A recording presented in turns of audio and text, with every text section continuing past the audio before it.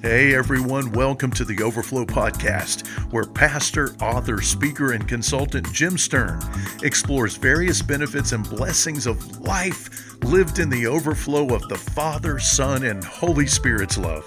There is so much to discover, to learn, to feel, and to see when God goes first and we live in the overflow.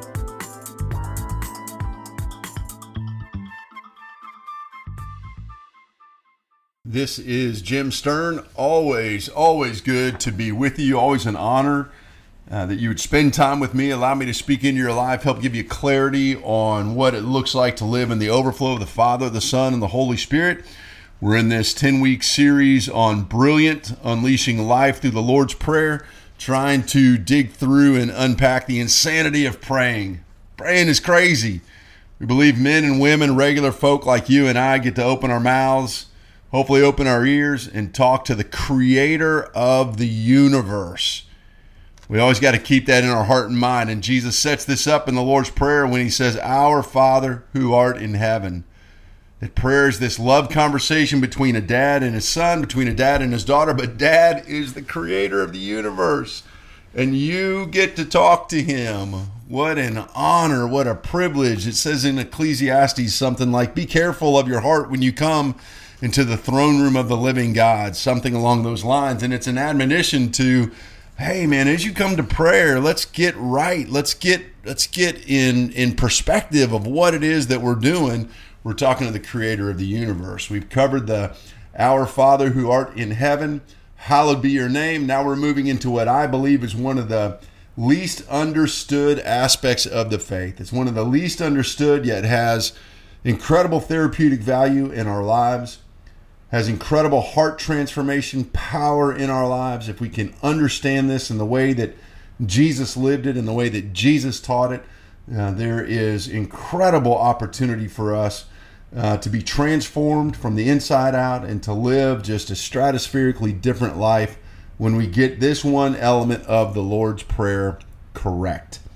And of course, I'm talking about let your kingdom come. Jesus prays, "Our Father who art in heaven, hallowed be your name. Let your kingdom come." The kingdom of God was on the heart and mind of our Lord and Savior, Jesus Christ. Jesus came to reestablish the kingdom of God. And in reestablishing the kingdom of God, he made the forgiveness of sins available.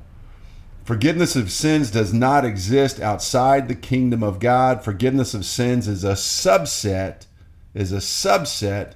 of this kingdom war that exists, that you and I are born into, between the kingdom of God and the kingdom of Satan. And so we want to get real clear in our kingdom understanding, our kingdom appreciation, and our kingdom engagement every single day of our lives. Again, as we're leaning into and learning how to pray this prayer of the fullest, greatest, richest man who ever lived on planet Earth, the prayer of the Lord Jesus Christ. So let's get into learning about and becoming exposed to the kingdom of God. And we're going to do it in this way. On Thursday, February 22nd, 2022, the president of Russia, Vladimir Putin, led the Russian military to invade its western neighbor, Ukraine. Putin wanted to reclaim the Ukrainian land and people that were once part of the former USSR. Wars are regularly fought for land and people, and the Russian-Ukrainian war was no different, and it continues today. Similarly, the war between the kingdom of God and the kingdom of Satan is also being fought for land and for lives. The nation of Israel, Old Testament, was to be God's chosen people. Geographical Israel was God's chosen promised land. A faithful people would draw non-Israelites to convert. Israel would expand, land and lives would be redeemed. That's the kingdom of God. However, Israel failed. They bombed. They were unfaithful. Israel's kings failed in their leadership, and Israel never fulfilled their potential. Thankfully, strategically, God our Father was at work. Since the fall of Adam and Eve, God our Father revealed the coming of a cryptic individual who would eventually be made known as the Messiah. In Hebrew, Messiah means chosen one. In Greek, Messiah means Christ. So Christ is not Jesus' last name. It's Jesus' title. He is the chosen one of the living God. Prophecies of this coming one began in a portion of God's curse on Satan, which was found in Genesis chapter 3, verse 15, where scripture says, "And I, God, will put enmity, but will put an enemy, will put division between you and the woman, between your seed and her seed. He shall bruise you on the head, and you shall bruise him on the heel." While Satan is going to strike the woman's seed, of course, alluding to Mary, while Satan would strike Mary's seed on the heel, which is a temporary wound, this seed will inflict permanent damage on Satan. And of course, the seed of Mary is Jesus.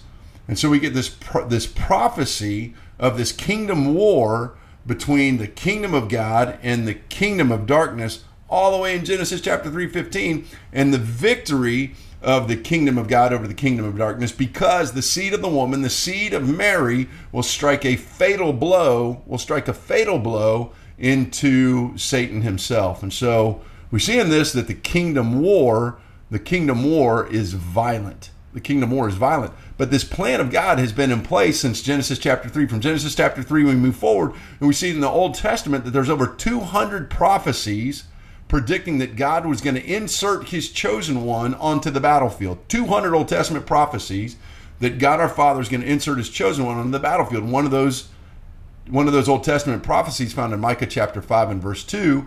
"But as for you, Bethlehem, too little to be among the clans of Judah, from you one will go forth for me to be ruler in Israel. His goings forth are from long ago, from the days of eternity." And so here's God prophesying through Micah that this chosen one is going to insert himself in this kingdom war, and his reign is from long ago, from the days of eternity. So that God's plan to introduce Messiah on the battlefield to be king of his people has been in the works from long ago. We fast forward to the Gospel of Matthew, which is the most Jewish of all four of the Gospels. Matthew labors through 28 chapters to prove that Jesus is the Messiah, the chosen warrior king of God. We know this because he begins his gospel, Matthew chapter 1, verse 1, with this: the record of the genealogy of Jesus, the Messiah, the son of David, the son of Abraham. Far more than just a savior who came to save you from cussing or looking at porn or making you a good person or securing your heaven spot, Jesus was sent into the kingdom battlefield to win a war. The kingdom war is being fought for land and lives. And so we get up every day and we are encouraged by the Lord Jesus Christ to learn how to pray the Lord's Prayer. And in the prayer we pray, "Our Father who art in heaven." That's that burst of intimacy, that this is about love. This is a love conversation between a father and a son, between a father and his daughter. "Our Father who art in heaven, hallowed be your name." We looked at that last time. We're praying in community with brothers and sisters in Christ, the hallowed. We're not praying for our glory. We're praying for the glory of our Father. We're not praying so that we can be seen, so that we can get the credit, but so that through our lives, God our Father can get the credit. And then we move into the next portion of Jesus' prayer where we're praying, "Let your kingdom come. Let your kingdom come."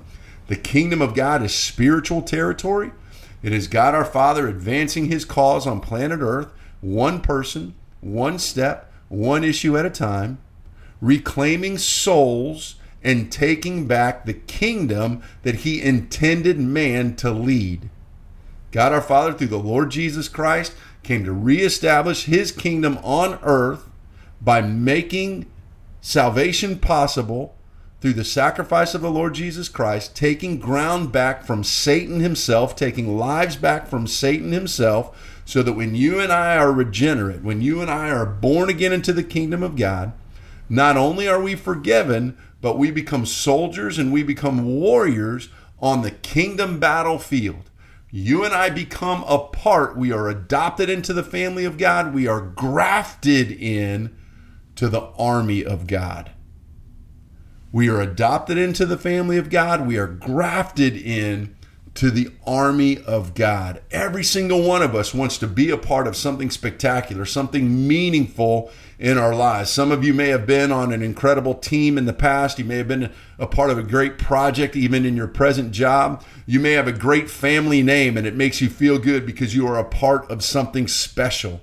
All of us want to be a part of something special.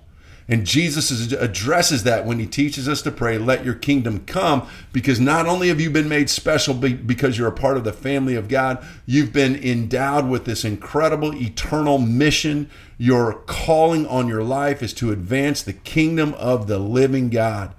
And for thousands of years, millions of brothers and sisters in Christ all around the planet have engaged with the Holy Spirit of the living God to answer the call of God on our lives, to step onto the battlefield every single day, even today, whatever today is for you. Today is a kingdom day with kingdom potential for you to step into that, to live an eternally minded life, an eternally meaningful life, where your life is not just about widgets and not just about kids and not just about building a house and not just about developing your career.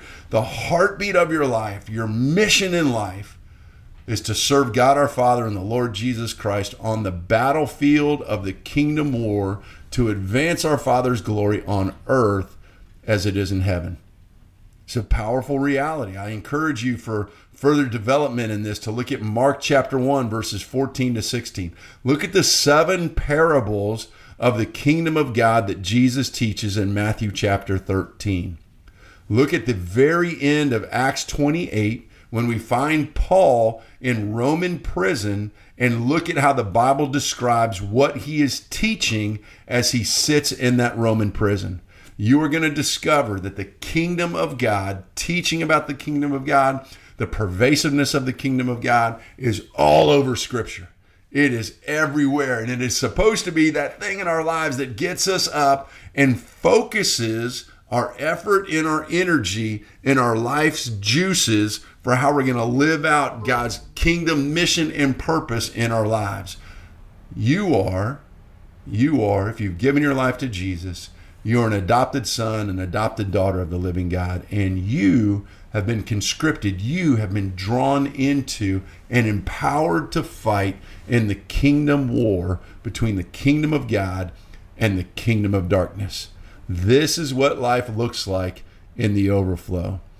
Hope you guys have great conversation. The chapter in the book gives you great insight, further insight into the kingdom of God as you continue to study in the New Testament. The kingdom of God comes alive to you, and the energy of the Holy Spirit will empower you to feel great that your life matters in eternal purpose as you serve God our Father in His holy kingdom as we live in the overflow. Thank you for being with us on this episode. We look forward to being with you again very soon.